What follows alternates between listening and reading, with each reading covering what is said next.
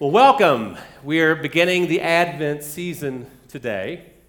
And Advent simply means the coming of a notable or important person. And at the time, 2,000 years ago, it was the advent of Christ, his first advent that we celebrate during this Christmas time. But at the same time, there's also many parallels to the second advent of Christ, when he's going to come back again. For me, Christmas has always been sort of this magical time. And ever since I was a little child, I loved Christmas. I loved it when the tree would come out, and I loved, frankly, anticipating the presents that were to come. And I remember those special Christmases. I remember all those Christmases that led up to whenever I was 5 years old, and I got an Atari. Anybody remember getting the Atari video game? I'm the only person here. Oh, no, there's some hands popping up. Okay. Space Invaders, asteroids, all that good stuff. And then I got a little older, and then I was anticipating a Commodore 64. My Christmas memories regarding presents seem to revolve around video games. But it all kind of hit this apex when I was 11. Because when I turned 11, my family got a VCR. A VHS. I know we may have some beta people out there for that short-lived time it was available, but this was a VHS VCR. Now I could watch Raiders of the Lost Ark and Star Wars as much as I wanted. It was always available on that VCR. Now after that, like I said, things hit like an apex whenever I turned 11. Because for some reason after that, gifts didn't have the same shine to them, is the only thing I can describe it. They just didn't bring that same impact of happiness that they did. And I remember feeling a little down about that as other Christmases came, because I was anticipating this morning where I'd rip everything open and I would have that same joy and happiness that I had, only it didn't seem to work that way. And then subsequent Christmases were kind of the same thing. And then, frankly, as we start getting older, we have to deal with harder and harder circumstances in life, don't we? We've got to deal with things like sickness of people that we love. We have to deal with deaths of people that we love. I remember when my mom had a heart attack. I remember when my dad had a stroke. I remember when my mother-in-law was diagnosed with cancer. And I have a feeling that many of you remember those moments as well. It's those tough moments. It's when you feel like your knees are buckling. It's when your stomach drops. It could be from the rebellion or loss of a child, but all of these things can even make the Christmas season incredibly difficult for you. As a matter of fact, I know there's some of you out there that if you had your way, the calendar would end the day before Thanksgiving, and it wouldn't pick up again until sometime after Christmas. Because it's difficult, isn't it? When you've got to deal with the tough stuff of life. And one of the things I struggled with, especially as a young person, was this idea that aren't Christians just supposed to be happy all the time? I mean, why is it that I'm a Christian and I say I have eternal life, but yet I feel pretty down and I feel pretty low and I feel pretty hurt? So, frankly, I started doubting whether or not I was really a Christian. I thought, well, this doesn't add up to the Christian life. This isn't the way things are supposed to be. But is that the Christian life? Is it just kind of this oscillation between good times and bad times and feeling way up and feeling way down? Is that the way the Christian life is supposed to go? Because I get to this verse. It's 1 Thessalonians 5:16. It says this, and I quote, "To be joyful always." And I read that verse. And I think, are you serious? To be joyful always? I mean, is that even possible? Is that for real? And I really doubt that I'm alone in that. I think that a lot of you probably walked in here this morning, and if I were to ask you, how full of joy are you? I would say that you'd probably feel kind of like this empty cup. Not real full of any kind of what you would call joy. So then where is this Christian joy? As a matter of fact, going into the Christmas season, it's what you see plastered all over everything, right? Joy, joy, joy to the world. So what we're going to talk about this morning is this joy that can sometimes seem so elusive to us, even to us as Christians. And today we'll look at two things. First, we're going to look at a definition of joy. What is joy? I mean, we throw the word around a lot, but what do we even mean by that? And then we're going to turn to the scriptures and we're going to find three places we can find joy. So we'll start out with the definition. What is joy? What is this joy we're talking about? And then look to three places in the scriptures that we can find joy. So first of all, what is this joy that we're talking about? And it's a word, you can look it up in the dictionary. Frankly, I find the dictionary definition of joy a big disappointment. Because it just talks about being happy. Just being sort of gleeful. And that's really not a good Christian definition of joy. And some years ago, I looked high and low for a good Christian definition of joy. And I felt like I finally found one. I want to share it with you this morning. It was written by a guy named Daniel Beastrom. And he said this: joy is the deep, abiding assurance that Jesus Christ is sovereign over all creation. Joy is the deep, abiding assurance that Jesus Christ is sovereign over all creation. Now just sit with that for a moment. He wrote this, Daniel Beastrom wrote it in a dissertation, that he was writing on joy. And this is what he came up with. And think about how deep this goes. You see, this speaks to something that goes beyond happiness. Because this captures, I believe, the joy of the believer. Because it means there's not a circumstance or a problem or a temptation that God himself is not in control over. That nothing to the Christian is going to happen in vain, that nothing is going to happen that's outside of God's control. And that's very important for us. Because then we can discuss for a moment about what joy is not. Because what joy is not is happiness. You see, happiness is an emotion. And emotions can kind of come and go. Emotions are dependent on external circumstances. Any given day, you may be happy, you may be sad, and you may go through two or three of these. It just depends on what happens that day. I was real happy the other day until I found myself going too fast in a school zone. Frankly, I didn't know it was there, okay? But an officer alerted me that this was a school zone. Things were going great until then. Joy is something supernatural, and it's rooted in God himself, who never changes. And consider for a minute the example of Jesus Christ. You see, Jesus is the perfect example of every scripture. So when the scripture says to be joyful always, you can count on it that Jesus was joyful always. He experienced perfect joy. And yet, Jesus Christ was not happy all the time.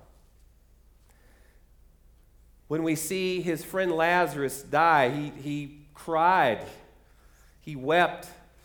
And then again in Matthew 26:38, it says that Jesus, these are the words of Christ, "My soul is deeply grieved, even to the point of death." So Jesus was not happy all the time.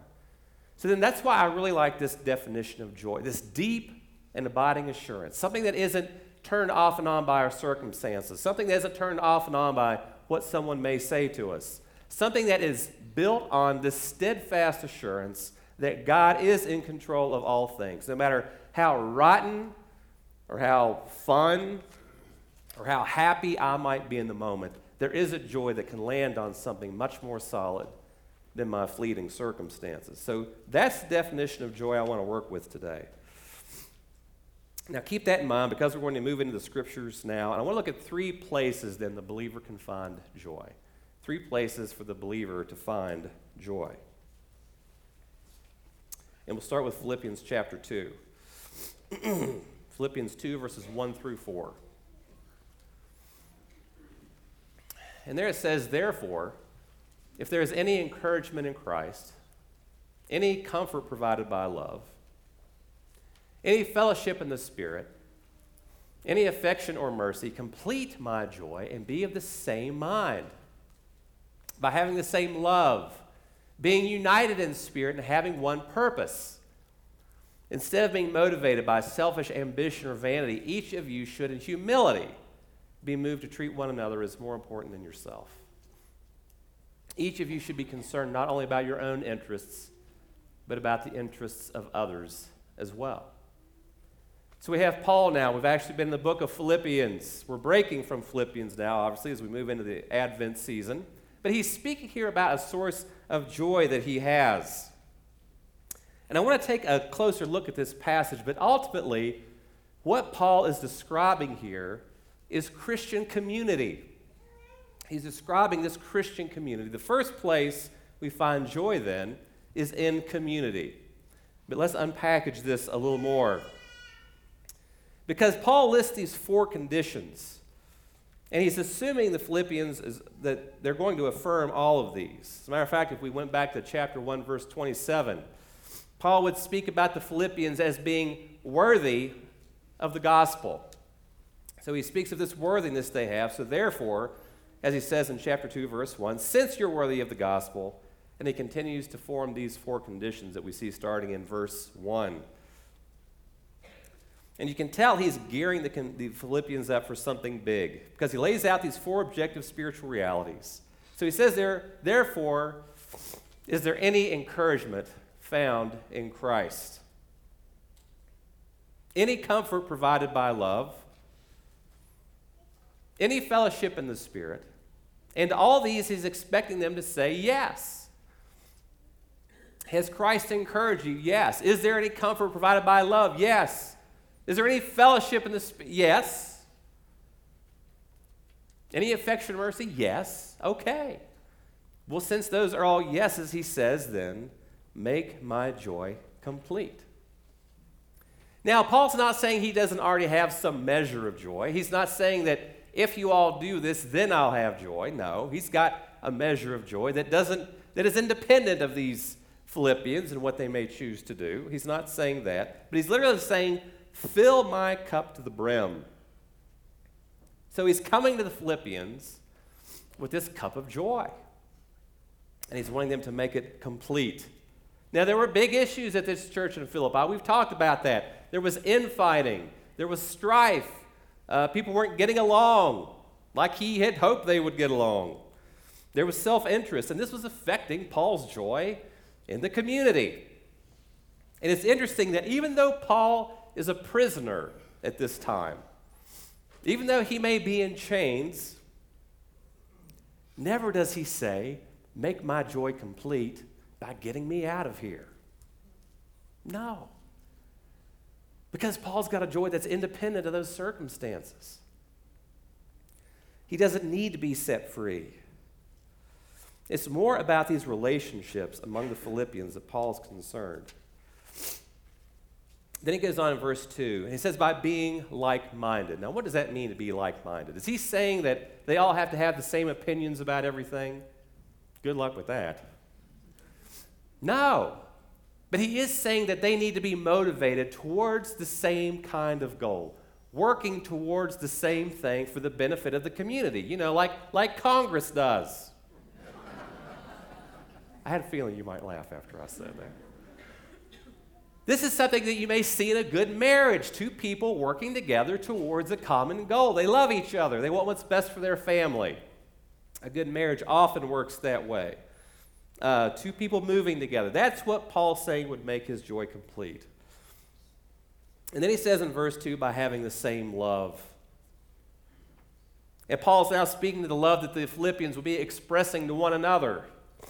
This is the kind of love I've seen expressed in this congregation. Frankly, this is the kind of love that you have shown to me and my family since we've been here. This is the kind of love I saw expressed yesterday. We had a homegoing celebration for David Scrutchfield yesterday here in the church. It was wonderful to see the people that came out to that event. Loving on that family, helping them through this very difficult time. That's the kind of love that Paul's talking about. It's about maintaining unity. And that's both with inside and from the outside. That's about loving each other in the face of persecution, from pressure outside the walls of the church. There's some pressure today growing outside the walls of the church in our culture, not like it was at Paul's time, but it could be growing. And if that happens, I have a feeling that the relationships among us in the church will grow a whole lot stronger as we start hanging on to each other in the face of growing persecution outside the walls of the church. The purpose of this, actually, he says, finally, having one purpose. The purpose is to live in a manner worthy of the gospel. Then in verses 3 and 4, instead of being motivated by selfish ambition or vanity, each of you should, in humility, be moved to treat one another as more important than yourself. Each of you should not be concerned. You should be concerned not only about your own interests, but about the interests of others as well. To Paul, the unity and community of the people in this church was one of the keys to his joy. So what causes disunity? If you really believe that Christ is in control of all things, does that mean that you need to be in control of all things? Are you more interested in being right than you are in being in relationships? There was a study done at Harvard. It was called the Grant Study. It was actually done in 1937. At least it was started in 1937. Excuse me. And they wanted to figure out what is it that leads to a long, healthy, happy, and prosperous life. So they started this study. It was a man named Grant that started in 1937. And he said, okay, we're going to get together 268 men, and we're going to monitor them over a period of 72 years. So they took these men, and they were looking at a number of different aspects of their life. They thought, okay, we'll monitor how much they exercise. What kind of friends do they have? Do they smoke? What's their diet like? So all of these men were monitored over a period of 72 years. In the last 42 years of that study, it was monitored by a guy named George Vaillant. He was a psychiatrist at Harvard. And in 2008, somebody came to this professor and said, okay, you've done this study for all these years. You've monitored this men for all this time. And they were even looking at psychological factors in these men. What kind of defense mechanisms do they employ if they were ever challenged on something? So a whole gamut of things. So they want to know, well, what was the final result of this study?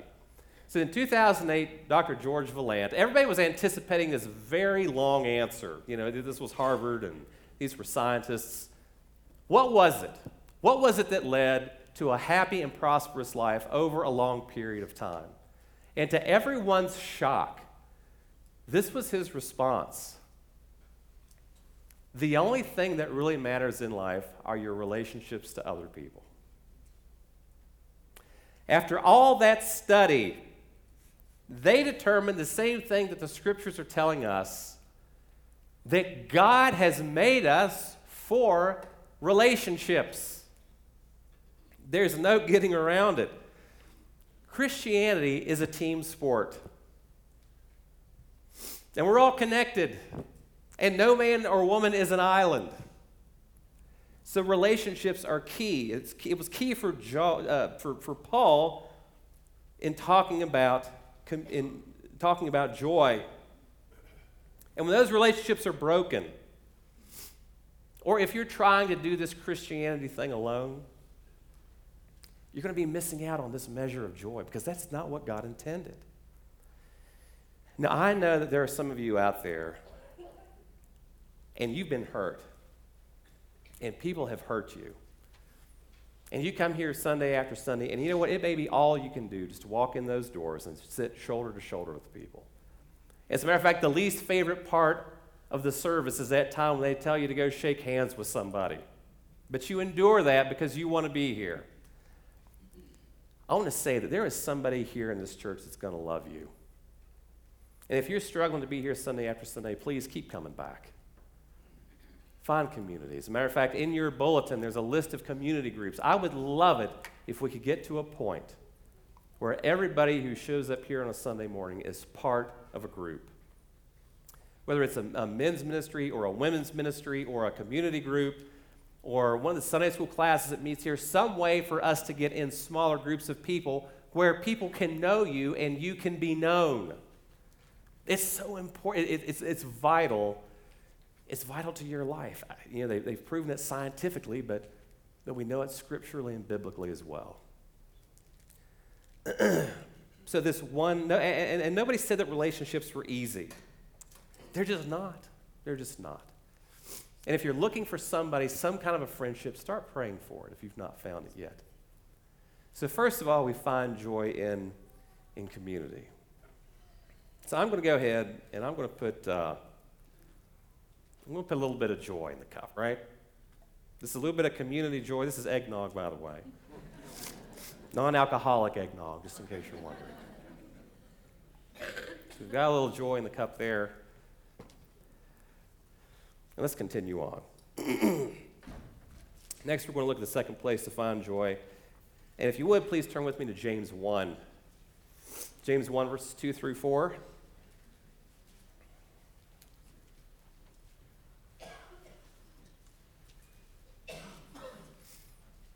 And there James says this.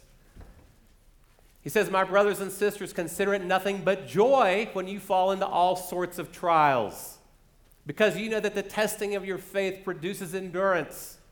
And let endurance have its perfect effect so that you will be perfect and complete, not deficient in anything."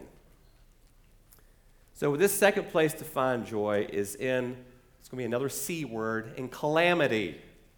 In calamity. That's the word I'm going to use for trials here. So first in community, secondly in calamity. And this is one of the most difficult paradoxes of the Christian faith, is that even though we believe, just like that definition of joy says, that Christ is in sovereign control of all creation, bad things are still going to happen to us.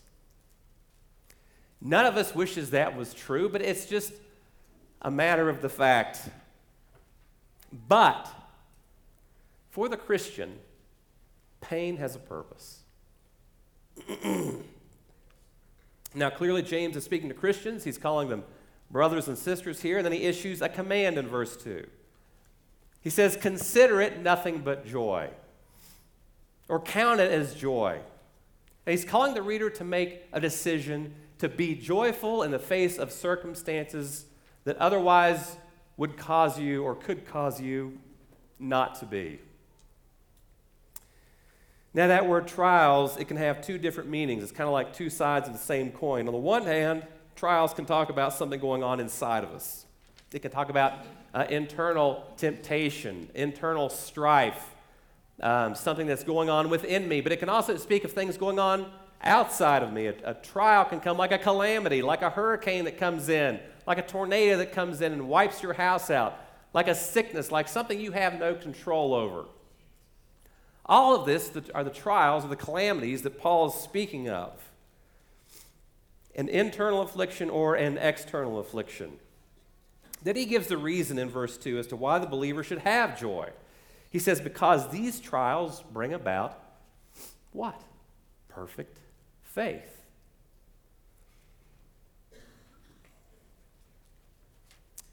Now, I don't believe that James is saying that you're not a Christian until you go through a trial and then find out if you have faith. I think that would be awful if every time you went through a trial, God was testing as to whether or not you were truly a Christian. But rather, he says it's to perfect your faith. It's to strengthen your faith.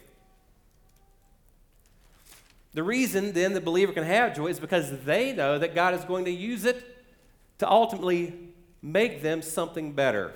The something better is what we find in verse 4, that you will be perfect and complete, not deficient in anything.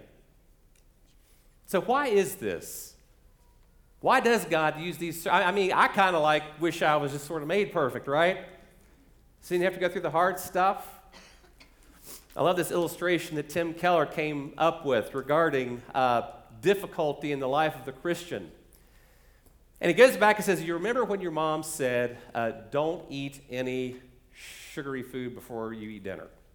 Okay, I remember my mom just forbade me to eat cookies before dinner, and there was a good reason for that. It's because candy can actually mask your hunger, and it can prevent you from getting the actual nutrients that you need. So you won't eat the meat and potatoes because you just ate all of the candy canes. So then, if we translate that into the Christian life, he would say that favorable circumstances are sort of like spiritual sugar. So when we're going through life, we may say to somebody, yeah, I know that when I die, I'm going to go to heaven and I'm going to be with Jesus for all eternity. Yeah, I get that. But the truth is, you're basing your happiness just on favorable day-to-day circumstances. And it's only when those favorable day-to-day circumstances are taken away, it's like the spiritual sugar is taken away, and it's only then that you go after God how he intended you to. It's only then that you go after those spiritual nutrients that you all desperately need, that I desperately need. It's when that spiritual sugar, when those favorable circumstances are taken away. So God brings these difficult times into our life so that we will seek after the meat and potatoes of the Christian life. God himself, the spiritual disciplines. It's when I do actually have to turn to God in prayer because I am just wiped out by what life is dealing with me. My best times of prayer are not when things are just going my way. My best times of prayer are not when I'm just sort of happy. It's when life's not easy. It's when I'm forced to pursue the feast that my soul is really craving. Now compare that against our definition of joy. If we truly believe that Jesus Christ is sovereign over all creation, then we know that he has put us in our circumstances. If we find ourselves in circumstances thinking this is not what God intended, then God is not really sovereign over all creation, is he? It's trusting by faith that he is sovereign over all things. I think it's important to note that the text isn't calling us to be happy about our calamity. That would be silly. I think there's nothing worse than Christians who kind of put on a fake smile when they're dying inside. You know, that's not what Jesus did. Jesus wept when he grieved. So first, community, and then secondly, when we find joy in calamity. So I'm going to add a little more joy to the cup. It's getting fuller. We've got community. We've got our second one, calamity. And I want to talk about this third place to find joy. It's in Luke chapter 10. If you would please turn with me to Luke chapter 10, verses 17 through 20.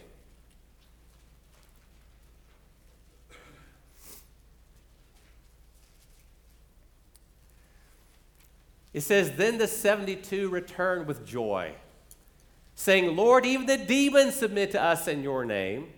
So he said to them, 'I saw Satan fall like lightning from heaven. Look, I have given you the authority to tread on snakes and scorpions and on the full force of the enemy, and nothing will hurt you. Nevertheless, do not rejoice that the spirits submit to you, but rejoice that your names stand written in heaven. We've got this passage now.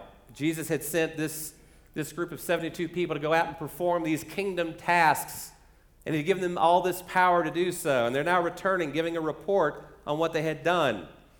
And they hadn't done anything wrong here. As a matter of fact, they were doing wonderful things in the name of Christ. They recognized it was by the authority of Christ they performed all these tasks. Jesus then responds to this report. He makes this statement, all of a sudden, sort of an odd statement about Satan falling like lightning from heaven. What's going on with that?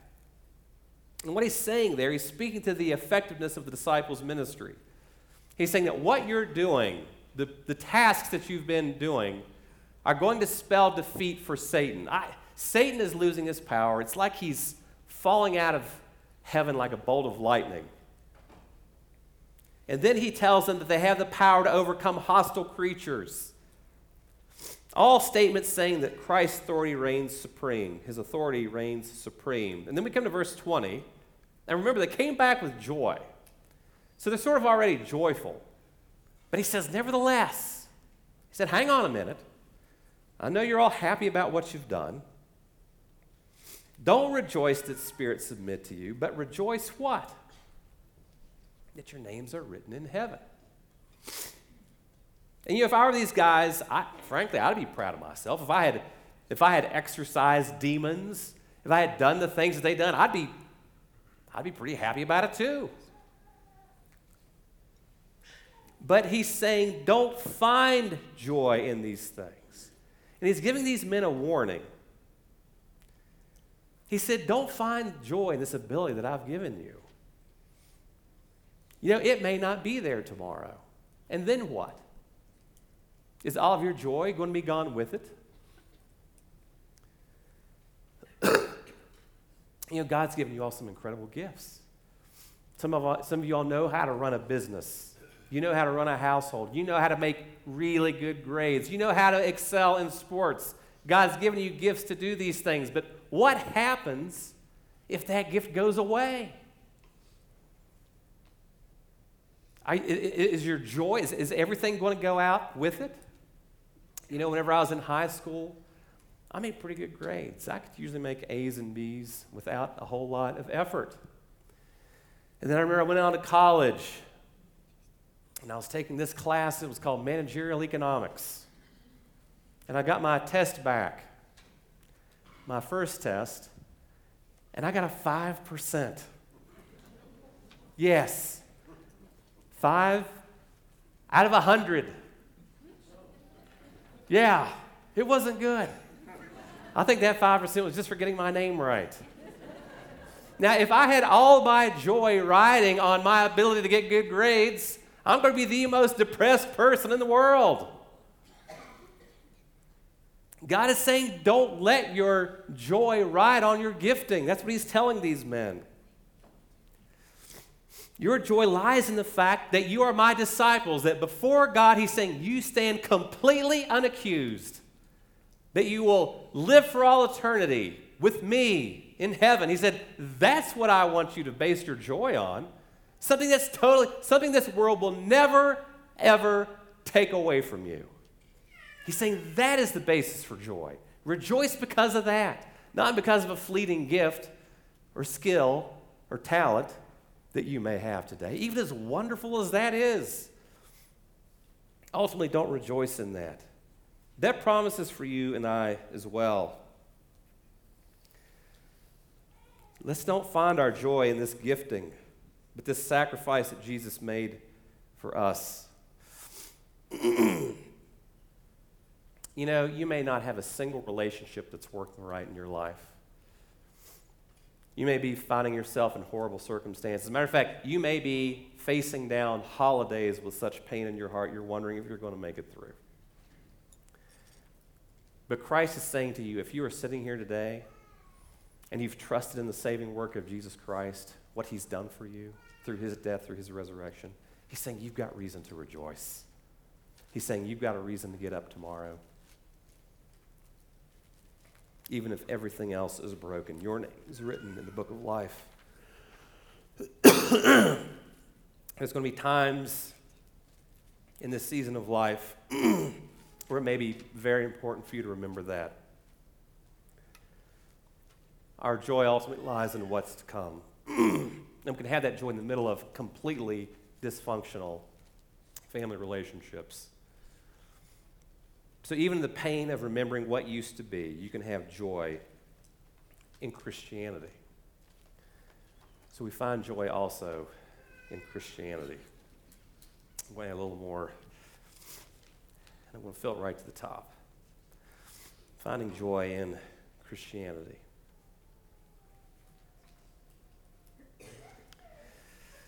Now, I want to remind you of the definition of joy, this deep, abiding assurance that Jesus Christ is sovereign over all creation.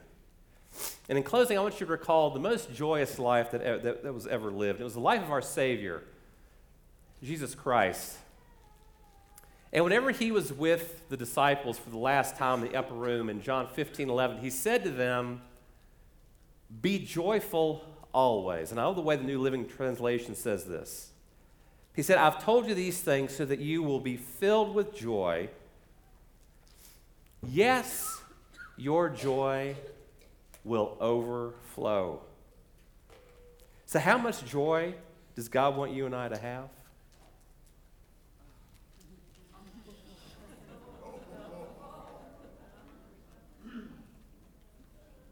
Yeah. We just want that to overflow a little bit. God wants you to have more joy than you can even possibly contain. You know, in the last 24 hours of Jesus' life, when he was facing down the cross, when he was facing down betrayal by Judas, when he was facing down the scoffing of the guards and the disgrace that those guards were going to place on him and all the pain, he spoke more of joy in the last 24 hours of his life than he did the previous 3 years of his ministry. So joy is available to you and I all through this Christmas season if we know where to find it. Please pray with me. Lord Jesus, we're thankful for the joy that you have made available to us. And I pray now that as we go into this act of communion, Lord Jesus, that we even be celebrating in a deeper way the joy that we can have in our relationship with you. It's in your holy and precious name we pray. Amen. As we go into communion,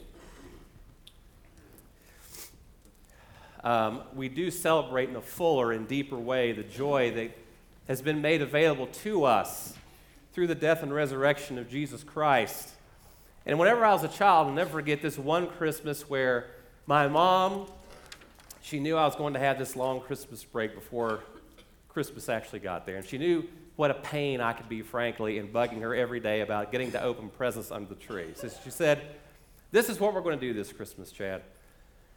Each day before Christmas, you're going to get to open up one little gift." And it was just little stuff. It was like, a pack of those pencils that had your name written on them, stuff like that. But you know what? It was a little picture of what was going to come on Christmas morning. And when we take communion, it's one little picture of what's going to come when you and I all sit around a table together and enjoy a magnificent meal. It's called the Marriage Supper of the Lamb. And I'm looking forward to that day when we can all be together and we can do that. So keep that in mind as we take part in this small piece of bread and this small cup of juice, that it's a picture of a meal that's going to come.